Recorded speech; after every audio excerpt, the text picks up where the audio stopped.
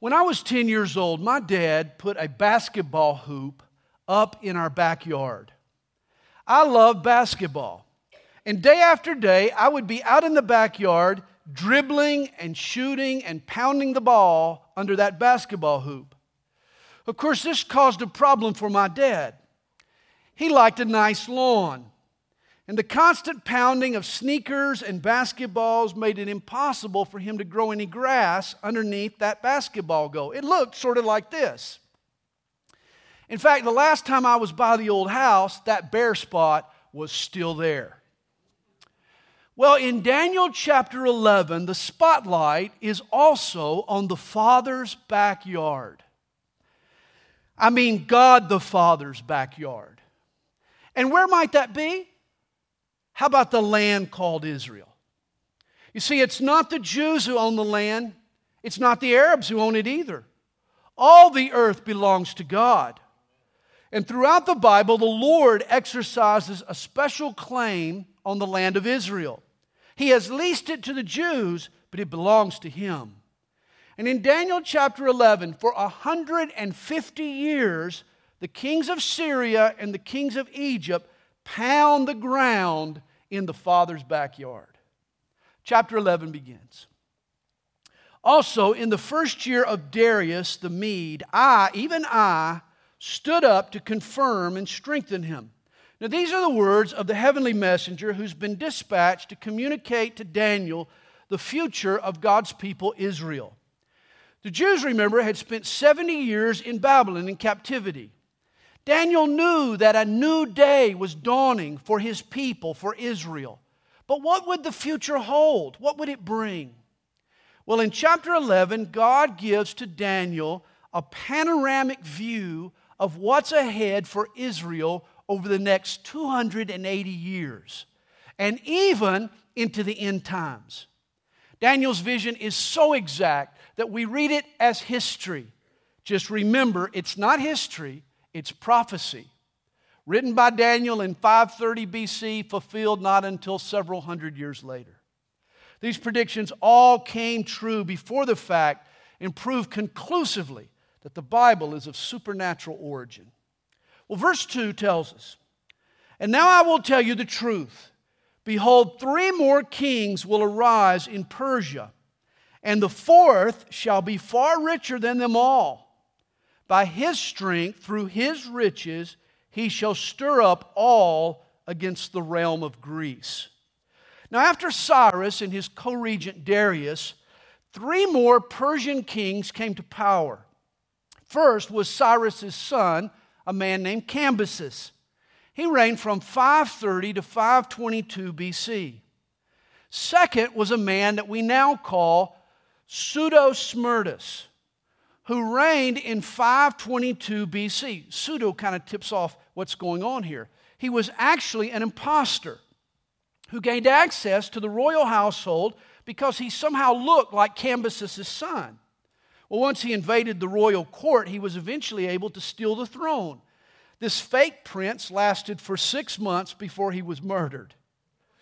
The third king was named Darius Hystaspes, who reigned from 521 to 486.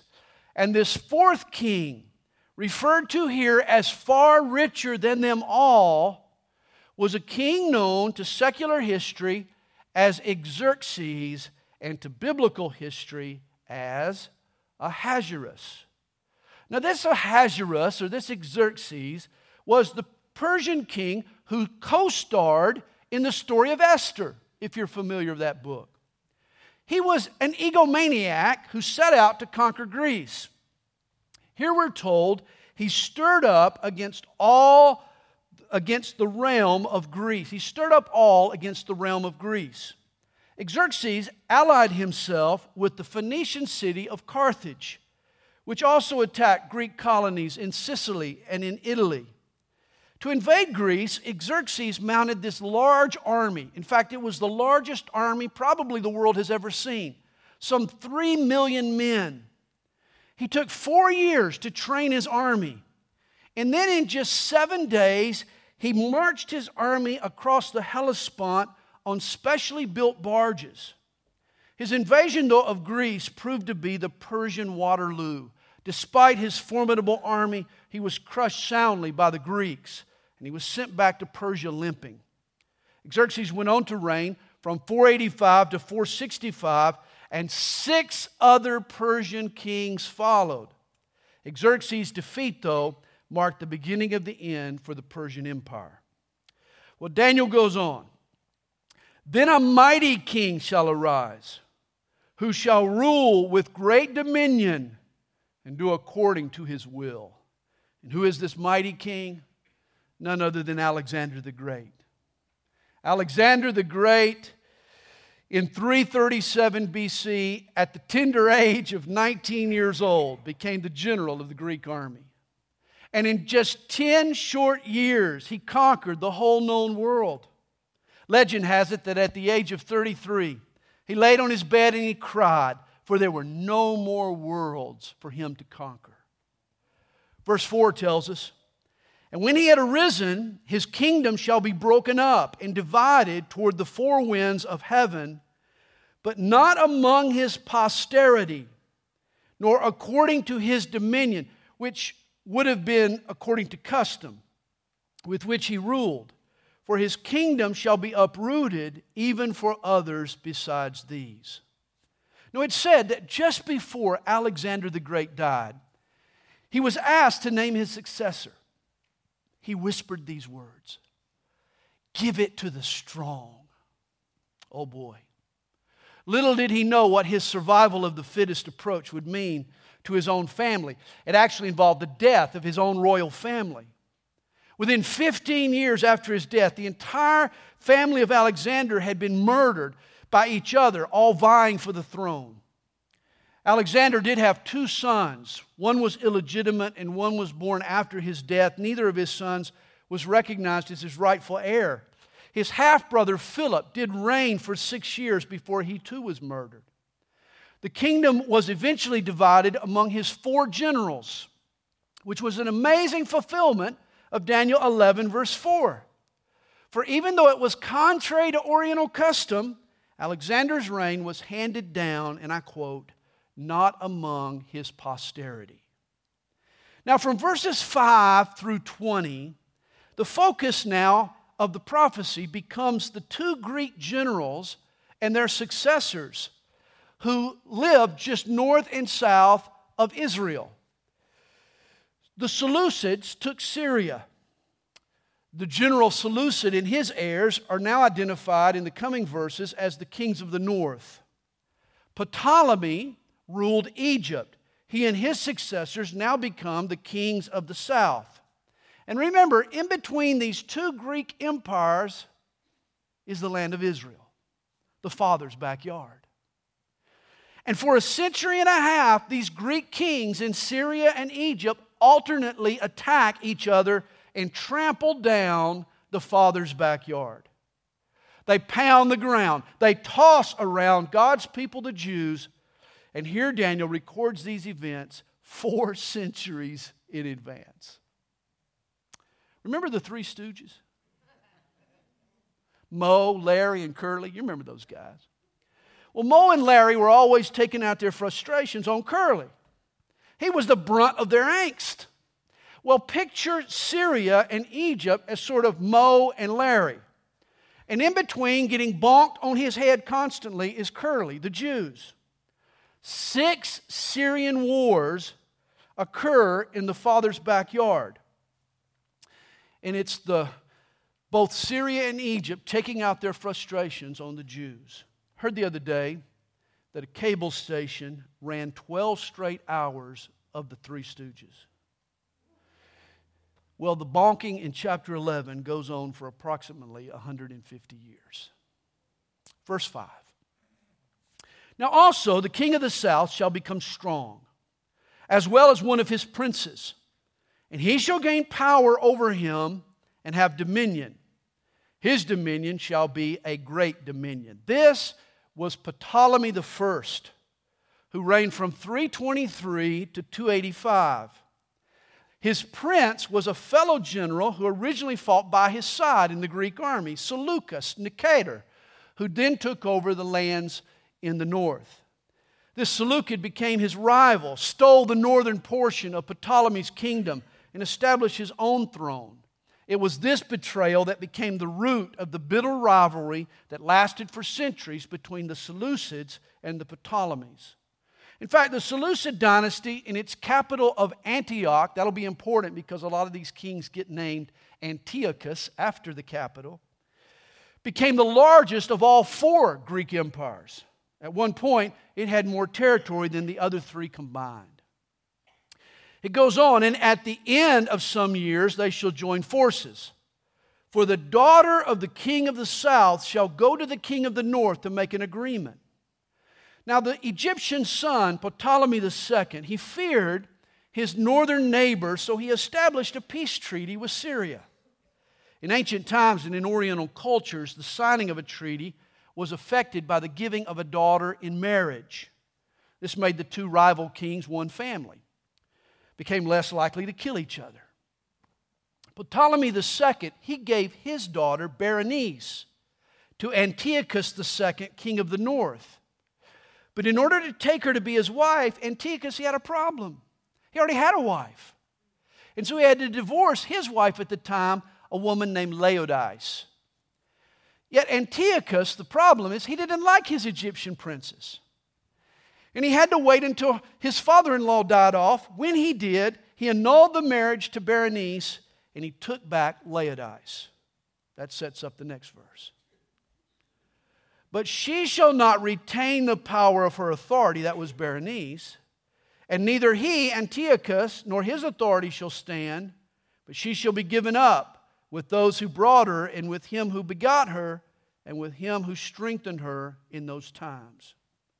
It seems that Antiochus' jilted wife, Laodice, was not a very forgiving gal. She didn't like being jilted. As the old saying goes, hell hath no fury like a woman scorned. And in retaliation for being dumped, she poisoned both Antiochus and Berenice. Verse 7. But from a branch of her roots one shall arise in his place, who shall come with an army, enter the fortress of the king of the north, and deal with them and prevail. And he shall also carry their gods captive to Egypt, with their princes and their precious articles of silver and gold, and he shall continue more years than the king of the north. Ptolemy III was Berenice's Egyptian brother. And when he heard what had happened to his sister, he invaded Syria seeking revenge. He executed Laodice, he captured the capital of Seleucia, and he carried off tremendous treasure. We know from secular sources he took back to Egypt 4,000 talents of gold, 40,000 talents of silver. Remember, a talent was about 75 to 100 pounds. And 2,500 gold idols. Verse 9. Also, the king of the north shall come to the kingdom of the king of the south, but shall return to his own land. After the invasion of Ptolemy III, peace lasted for 10 years, until Seleucus II tried to invade Egypt. His mission was flawed from the very beginning. His army was slaughtered. His navy was lost at sea. He returned home thoroughly vanquished. Now, just to pause for a moment, just to help you understand. In that classic movie, Back to the Future 2, you remember that? Classic.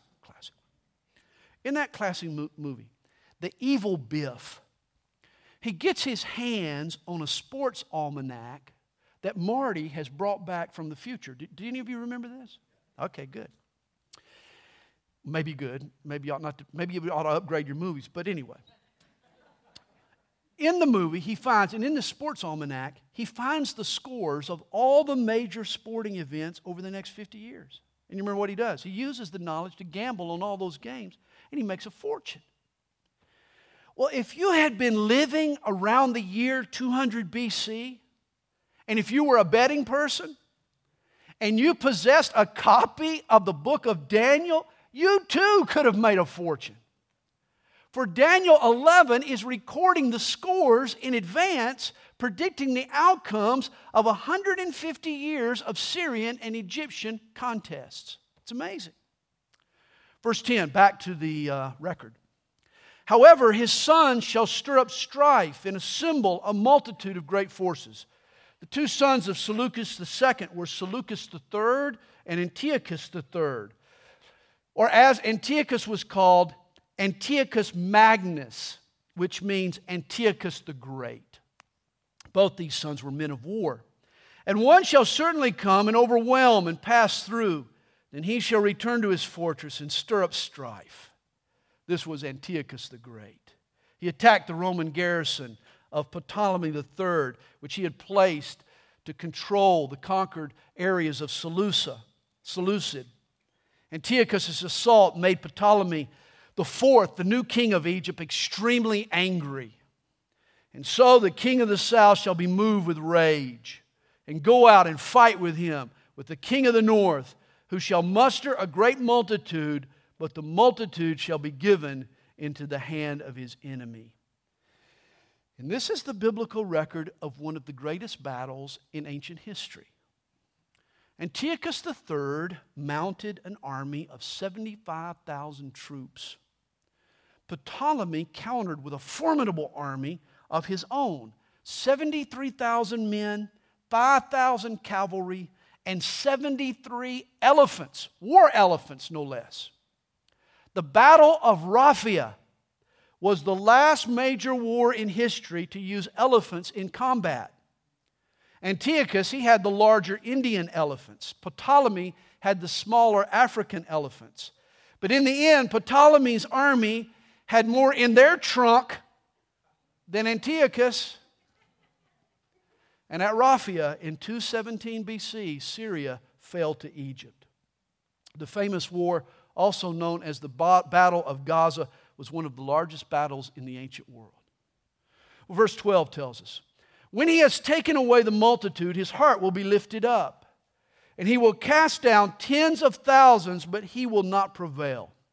Now, much of the battle between Antiochus the Great and Ptolemy IV was fought in the father's backyard in Israel. Again, the Jews were in the midst of this Grecian tug of war. History tells us that Ptolemy's victory at Raphia inflated his ego. So much so that on his way back to Egypt, he decided to stop off at the temple in Jerusalem and desecrate it, mock it, blaspheme it.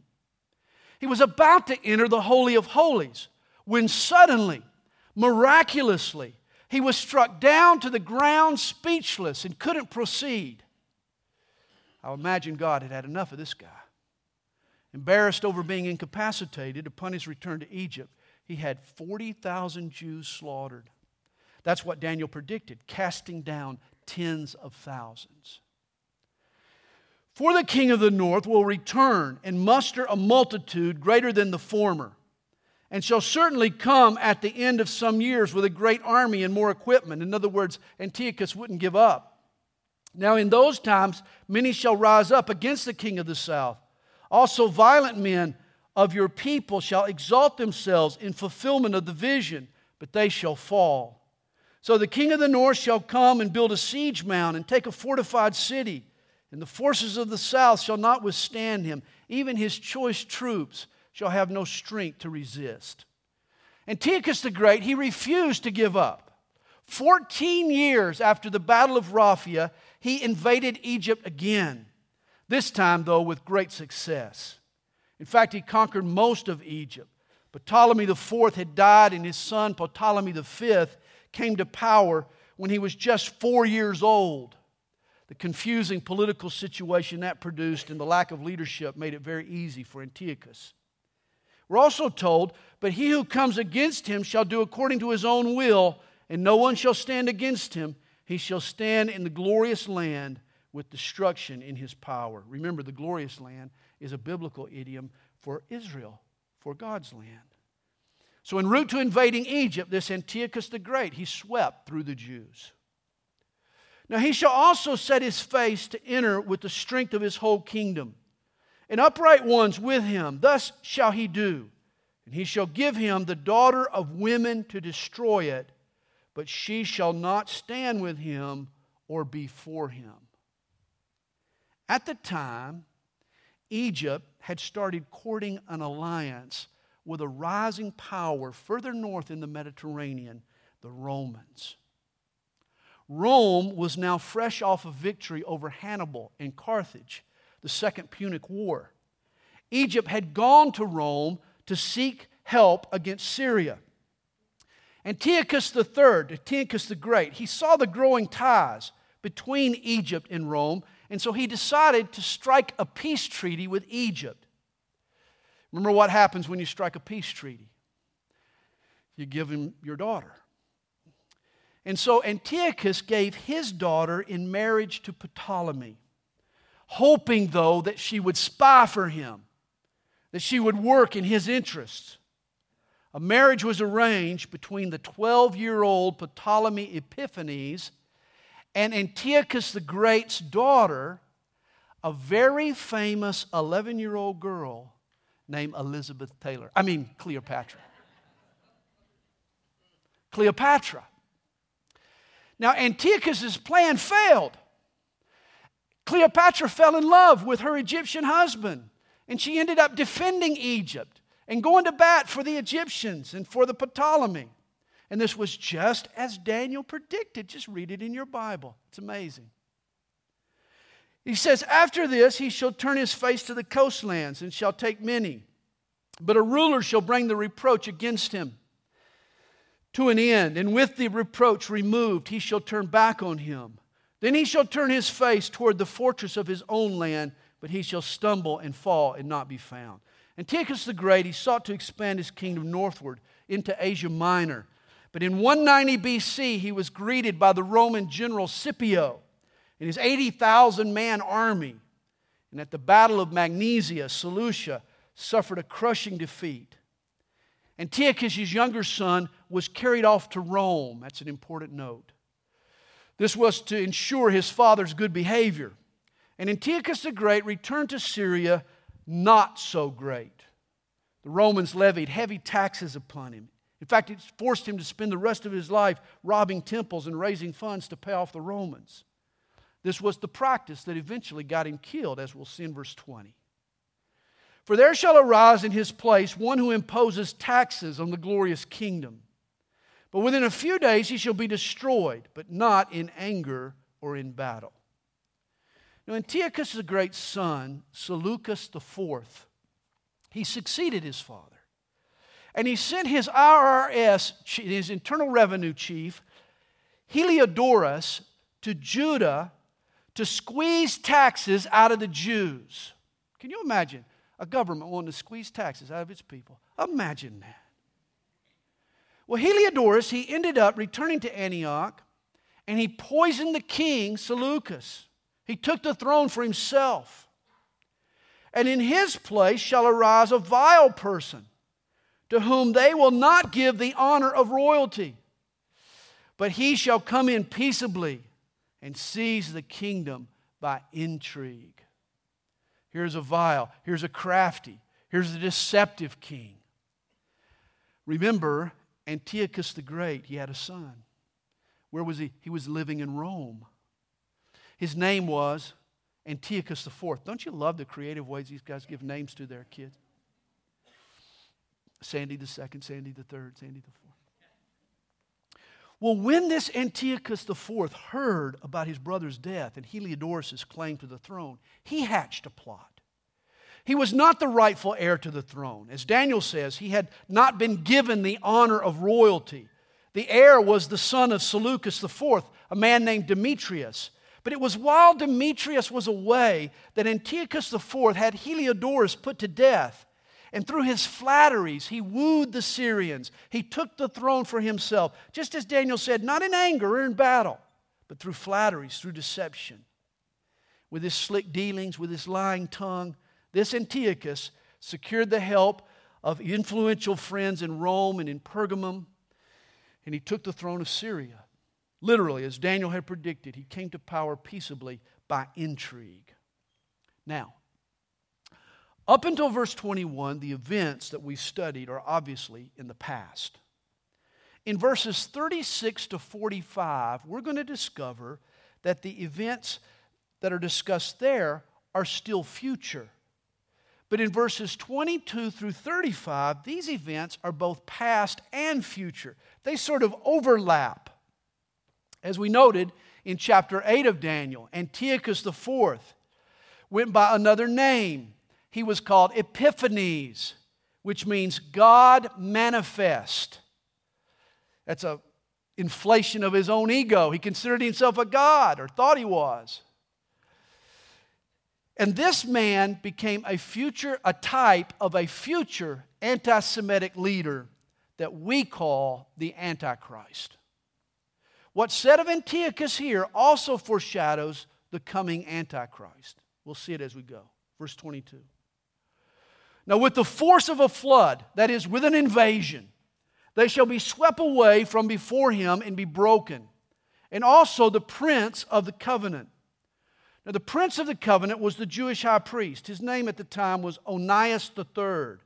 Onias opposed Syrian policy, and he was replaced by a Syrian yes-man named Jason. This Jason paid Antiochus an enormous bribe in order to be high priest. That's how it was done in this period.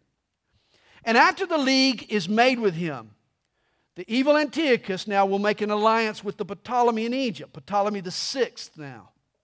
He shall act deceitfully, for he shall come up and become strong with a small number of people. He shall enter peaceably, even into the richest places of the province. And he shall do what his fathers have not done, nor his forefathers. He shall disperse among them the plunder, spoil, and riches. And he shall devise his plans against the strongholds, but only for a time. This Syrian king, Antiochus IV, quietly plunders Egypt's northern suburbs while pledging his allegiance to the Ptolemy. We're told, and he shall stir up his power and his courage against the king of the south with a great army. And the king of the south shall be stirred up to battle with a very great and mighty army, but he shall not stand, for they shall devise plans against him. It took a while, but this Ptolemy, he caught on to what Antiochus was up to, and he fought back. It was a great battle. Egypt won. And Ptolemy Philometor was captured. His brother Phison succeeded him. Egypt was defeated. Syria had won. Verse 26. Yes, those who eat of the portion of his delicacies shall destroy him. His army shall be swept away, and many shall fall down slain. Both these kings' hearts shall be bent on evil, and they shall speak lies at the same table. But it shall not prosper, for the end will still be at the appointed time. Now, after his capture, Antiochus IV, he spoke to his captive, Ptolemy Philometor from Egypt. He promised him that he could return to the throne. In return, Philometor, he pledged his allegiance to Antiochus. The problem was both guys were lying. Antiochus wanted to rule Egypt. Philometor got word to Phison of Antiochus' intentions. And so, before returning to Syria, Antiochus conquered 3 of 4 major Egyptian cities. The one holdout was Alexandria. Verse 28. Now, while returning to his land with great riches, his heart shall be moved against the holy covenant. So he shall do damage and return to his own land. Now remember, all this takes place in the Father's backyard. The back and forth, the trampling down of the Jews. On Antiochus' return trip to Syria, he passed through Jerusalem. And you got to understand, this man hated the Jews. His desire, his goal was to spread Hellenistic culture and religion around the world. But the Jews resisted. They reverenced the Bible. They refused to bow to the Greek gods. And so while passing through the glorious land, he slaughtered 40,000 Jews. He sold another 40,000 Jews into slavery, and he plundered the temple. In fact, to further infuriate the Jews, he even sacrificed a pig on the altar in the temple. He sprayed the temple with a swine broth that he had made. His swine soup was the ultimate act of blasphemy. Verse 29. At the appointed time he shall return and go toward the south, but he shall not be like the former or the latter. For ships from Cyprus shall come against him. Therefore he shall be grieved and return in rage against the Holy Covenant and do damage. Now again, Antiochus, he attacked Egypt. He marched all the way to Alexandria. But this time he was confronted by ships from Cyprus. Guess who these were? These were the Romans. Rome had a navy base on the island of Cyprus. They confronted Antiochus 4 miles outside of Alexandria. The Roman general met the king and gave him orders from the Roman Senate to cease and desist. Go back home. Antiochus asked for time to consult with his advisors. The general actually drew a circle around Antiochus. This is what he told him. Before you step out of that circle, give me your answer. Antiochus, he wimped out. He replied, if it so please the Senate, we must depart. And so he left. But Antiochus was not the best guy at handling defeat and humiliation. Remember, he was an egomaniac. He called himself Epiphanes, or God manifest. He considered himself divine. He was embarrassed by the Romans. He returned home humiliated and angry and ready to take out his frustrations on the nearest whipping boy available. And guess who happened to be on his way home? The Jews. And so he shall return and show regard for those who forsake the holy covenant, and forces shall be mustered by him, and they shall defile the sanctuary fortress. Then they shall take away the daily sacrifices and place there the abomination of desolation. Antiochus ordered immediate closure of all Jewish sacrifices. He outlawed the Hebrew Scriptures and the keeping of the Sabbath. He destroyed copies of the Old Testament. In fact, if you were caught with the copy of the Scriptures, you were sentenced to immediate execution.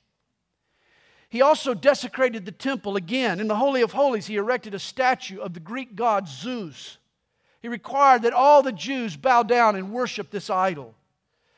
This was the egregious act of blasphemy. This was the abomination that brings desolation or God's wrath. Now it's interesting that Jesus will mention this same phrase in his Olivet Discourse. When we get over to Matthew 24, verse 15, Jesus will say this, and he'll say it about the coming Antichrist. He'll say, the abomination of desolation spoken of by Daniel the prophet. But remember, Jesus was speaking of the last days, an event still future. So here's the issue for us. Jesus lived 570 years after Daniel. He lived 200 years after Antiochus IV. And yet he speaks of this event that they spoke of as still future. Apparently, this is another of what we've noted as the dual prophecies of the Scripture. I believe the blasphemous actions of Antiochus here are also a type of what the Antichrist will do to defile the temple in the middle of the great tribulation of the last days. Everybody with me? Verse 32. Those who do wickedly against the covenant he shall corrupt with flattery, but the people who know their God shall be strong and carry out great exploits. Now there were Jews who bowed to Antiochus, the Syrian king, but there were others who bucked him and remained loyal to God. They were known as the Mashalim, which means wise. Throughout this time of apostasy and persecution, there were Jews who stayed faithful to God. These Masalim, they taught the truths of God at risk to their own lives. I'm certain they opened the scrolls to Daniel chapter 11 and they revealed exactly where they were in God's plans. Verse 33 tells us, and those of the people who understand shall instruct many, yet for many days they shall fall by sword and flame, by captivity and plundering. Now when they fall, they shall be aided with a little help, but many shall join with them by intrigue. And some of those of understanding shall fall to refine them, purify them, and make them white until the time of the end, because it is still for the appointed time. Now, here we find God's purpose for allowing some of these faithful Jews to fall by the sword, to be persecuted. Why? Because persecution always purifies. Remember that. Persecution always purifies. We certainly don't recognize it as such, but persecution can be a good thing for the church. It causes us to address our sin, to stress what matters, to press closer to God. And this was the effect that the persecution launched by Antiochus IV had upon the Jews. His persecution, though, did come to an end in 165 BC.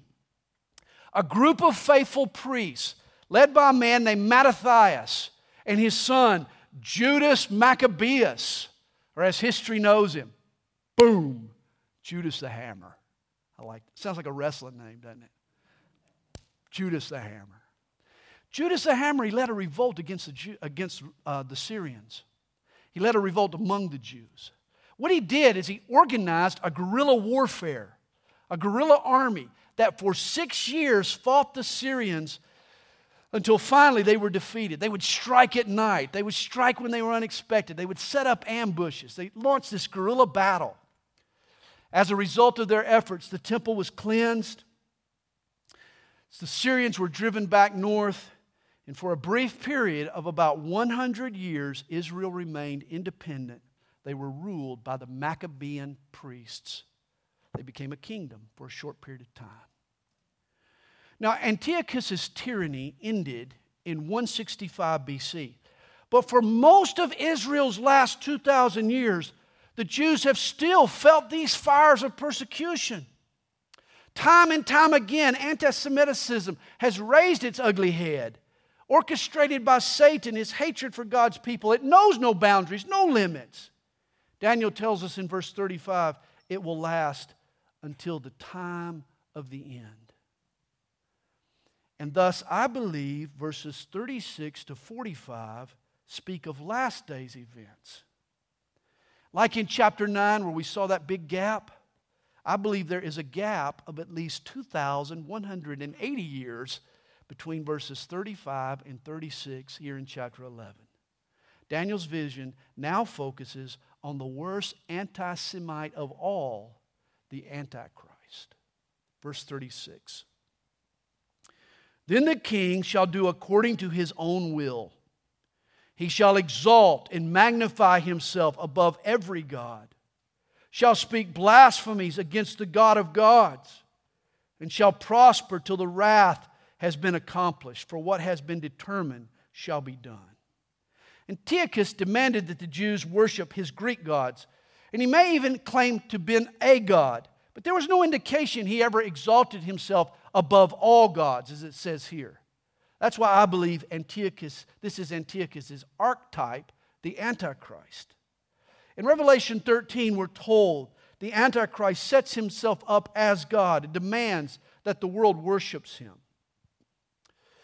He shall regard neither the God of his fathers. Some scholars interpret this to mean that the Antichrist is a Jew, the God of his fathers. I'm not sure there's enough evidence here to draw that conclusion.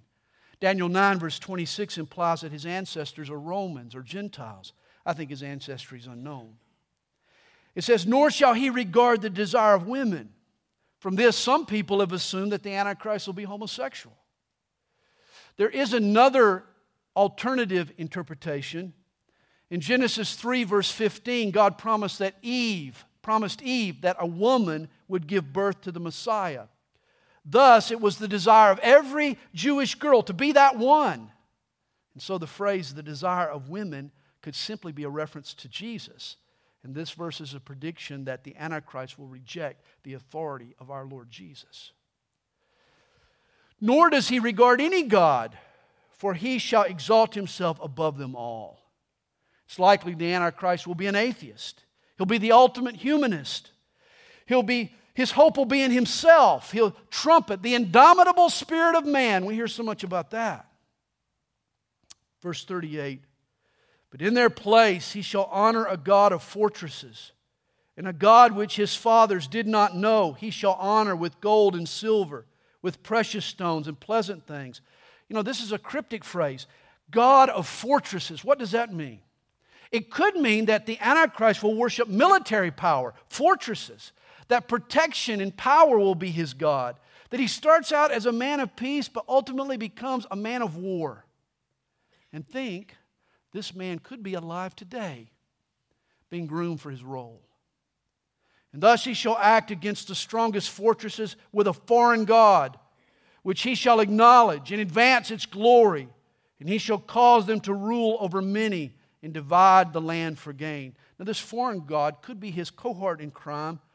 Revelation 13 speaks of a second beast, a religious personality known as the false prophet. Together these men will rise to power.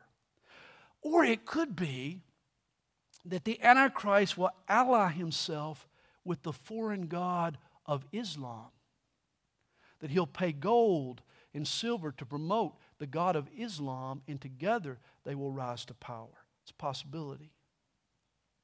Now from verse 40 to the chapter's close, we find the prelude to Armageddon. It gets mapped out for us. This section describes the skirmishes and the movement of the troops that sets the stage for the war that ends all wars. Verse 40. At the time of the end, the king of the south shall attack him, and the king of the north shall come against him like a whirlwind with chariots, horsemen, and with many ships. And he shall enter the countries, overwhelm them, and pass through. Now, throughout this chapter, the king of the north has been Syria. The king of the south has been Egypt. And there's no reason that their identities should change now. But they have been attacking each other.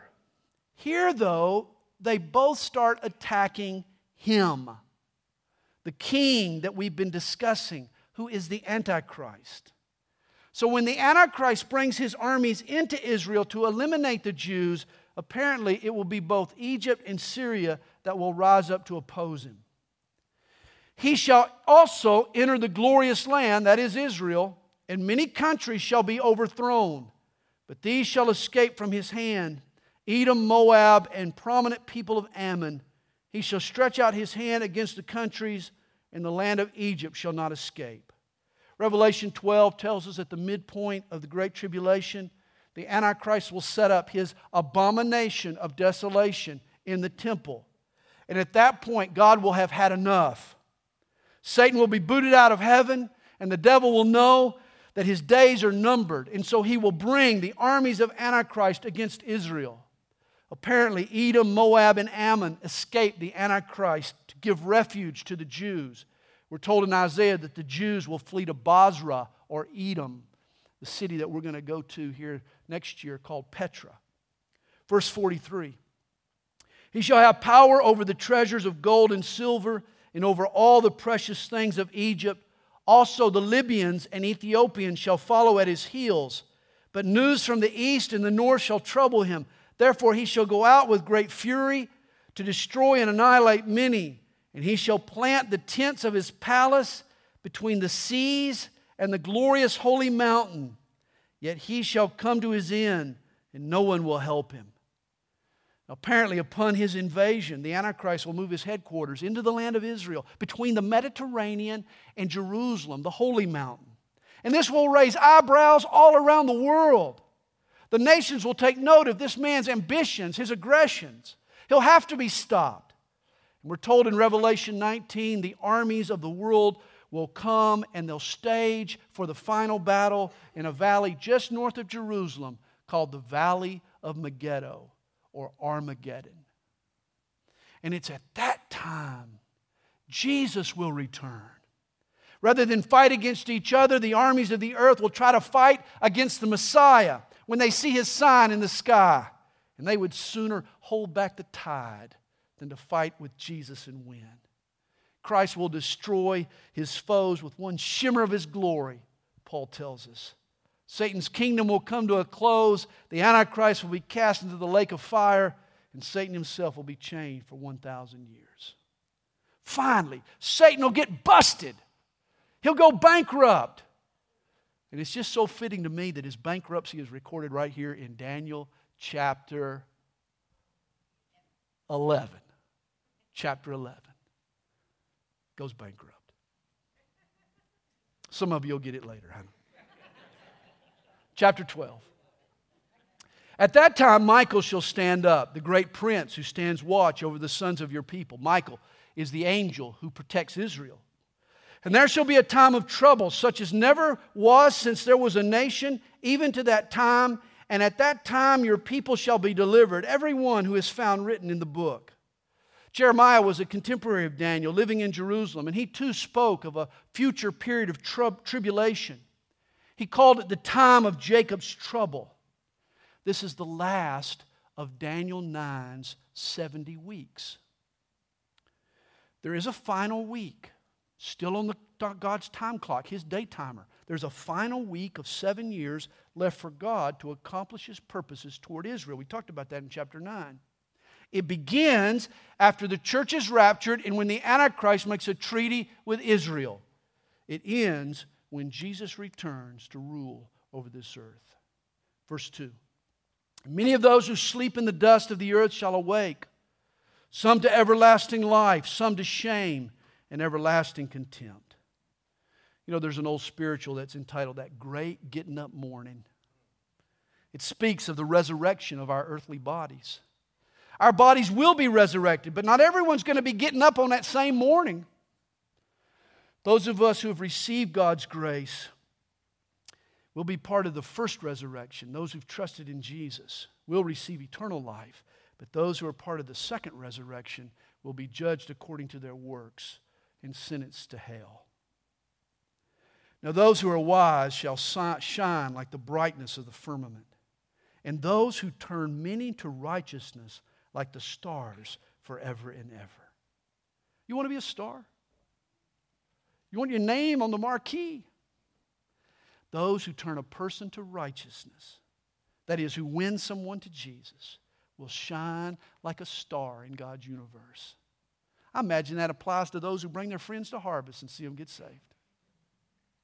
Verse 4, but you, Daniel, shut up the words and seal the book until the end of time. And when might that be? Well, many shall run to and fro, and knowledge shall increase. Understand, no one from Daniel to the middle of the 1800s ever traveled faster than horseback. But that began to change in the middle of the 19th century with the invention of the steam engine and electric power. Man was now flying down the road at blazing speeds of 12 miles per hour. When Henry Ford produced the first internal combustion engine, speeds increased to an incredible 25 miles per hour. Oh, but today, we have land vehicles that travel 600 miles per hour. Planes hurtle through the atmosphere at 2,000 miles per hour. Rockets travel at 24,000 miles per hour. One of the signs of the times of the end is that many will run to and fro. Since the days after the flood until 1800, they tell us that knowledge had doubled. In the next 100 years, knowledge doubled again. Today, they say that knowledge is doubling every 18 months. Did you know that 70% of all the medicines we take were developed after World War II? And 80% of all the scientists who have ever lived are alive today? Pressing just a few buttons on a computer can duplicate the life's work of an engineer prior to 1955. As Daniel said, people are running to and fro and knowledge has increased. These are all signs that we're in the time of the end. Verse 5. Then I, Daniel, looked, and there stood two others, one on this riverbank and the other on that riverbank. We assume these two men are angels. And one said to the man clothed in linen, who was above the waters of the river, how long shall the fulfillment of these wonders be? Then I heard the man clothed in linen and was above the waters of the river, when he held up his right hand and his left hand to heaven, and swore by him who lives forever, that it shall be for a time, times, and half a time. And when the power of the holy people has been completely shattered, all these things shall be finished. Time, times, and half a time equals 3.5 or 3.5 years. This is the period spoken of in Daniel 9 that occurs during the second half of Daniel's 70th week. That last 3.5 year period that we call Great Tribulation. This is the time frame between the abomination of desolation and the coming of Jesus. This will be the time of intense persecution for the Jews. Remember, this is a period of time that will punish the world but purify the Jews. That's its purpose. Verse 8. Although I heard, I did not understand. Then I said, my Lord, what shall be the end of these things? And he said, go your way, Daniel, for the words are closed up and sealed till the time of the end. Many shall be purified, made white and refined, but the wicked shall do wickedly, and none of the wicked shall understand, but the wise shall understand. And from the time that the daily sacrifice is taken away, and the abomination of desolation is set up, there shall be 1,290 days. And here's another period of time, 1,290 days. The time times and half a time is 3.5 years, or actually 1,260 days. Here, another month gets added on, another 30 days. Apparently, there'll be a month tagged onto Daniel's 70th week. And the question is why? We really don't know. This could be a time of judgment. In Matthew 25, Jesus teaches the parable of the sheep and the goats, the judgment of the nations. It may be that these 30 days are extended to help administer judgment upon the nations at the time. Verse 12, blessed is he who waits and comes to the 1,335th day. Here's another time frame. 1,345 days. This is 3.5 years, or 1,260 days, plus the 30, plus another 45. And I'm speculating, but this could be the time frame for cleanup. There'll be massive carnage during the Great Tribulation. And in the aftermath, there may need to be some kind of cleanup, and it may be these extra 45 days will be necessary preparation for God's millennial kingdom. Now, the book of Daniel closes. But you go your way till the end, for you shall rest and will arise to your inheritance at the end of the days. In other words, hang in there, Daniel. Finish your race. Keep trusting until the end. Once a man, he bought one of those old-fashioned barometers. You know what I'm talking about? He bought an old-fashioned barometer. He had it shipped to him through the mail. He took it out of the box and he mounted it in a prominent place there in his house. But the indicator was stuck on hurricane. He got so upset he wiggled it, he shook it, he couldn't get the barometer to settle properly, and it was just stuck, the needle was stuck on hurricane. Well, he planned to send it back to the manufacturer after work that day, but when he got home, his barometer was gone. In fact, his whole house was gone. It turns out the barometer had been right all along. He had denied and questioned what it was telling him, but in the end, the barometer was right. And the book of Daniel is like that barometer. People can deny it if they like, but in the end, they'll see that Daniel was right. Jesus is coming back soon. Let you and I be ready.